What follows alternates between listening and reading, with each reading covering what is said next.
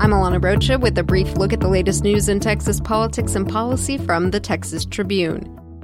While Beto O'Rourke keeps the political world guessing about a potential presidential run, fellow Texas Democrat Julián Castro has been on the 2020 trail for weeks. Today, though, is his first time in the early battleground state of Iowa since he declared his run in early January. The former San Antonio mayor and former U.S. Housing Secretary recently tweeted his commitment to visit every state in the nation during his campaign. And today on TexasTribune.org, we ask and answer whether Castro's twin brother, Congressman Julián Castro, can promote his brother's run for president. Julián is the only Hispanic caucus member to endorse Julián so far, despite being the only Hispanic candidate in the crowded field. From the Tribune's Criminal Justice Desk, Jolie McCullough reports that two key Republican state lawmakers are working to reform how the state determines intellectual disability in death penalty cases.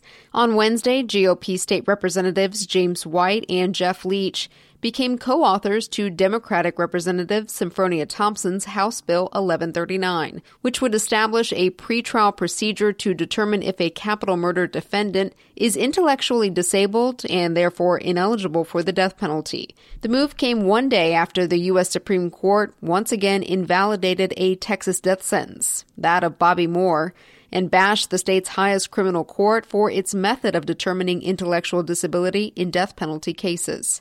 In 2002, the Supreme Court ruled that executing people with intellectual disabilities was unconstitutional, but states were left to come up with their own methods of defining the condition. The Texas legislature had not addressed it and instead put the issue on individual courts, which have implemented varied methods.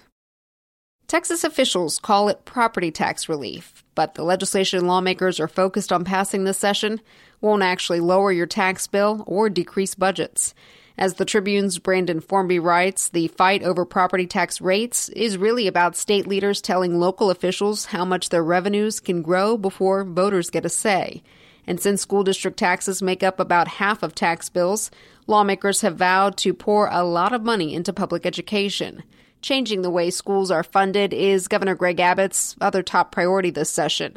And today, State Senator Larry Taylor, chair of the Education Committee in the upper chamber, sits down with Texas Tribune CEO Evan Smith for an 8 a.m. conversation about how the bill that's yet to be filed is shaping up.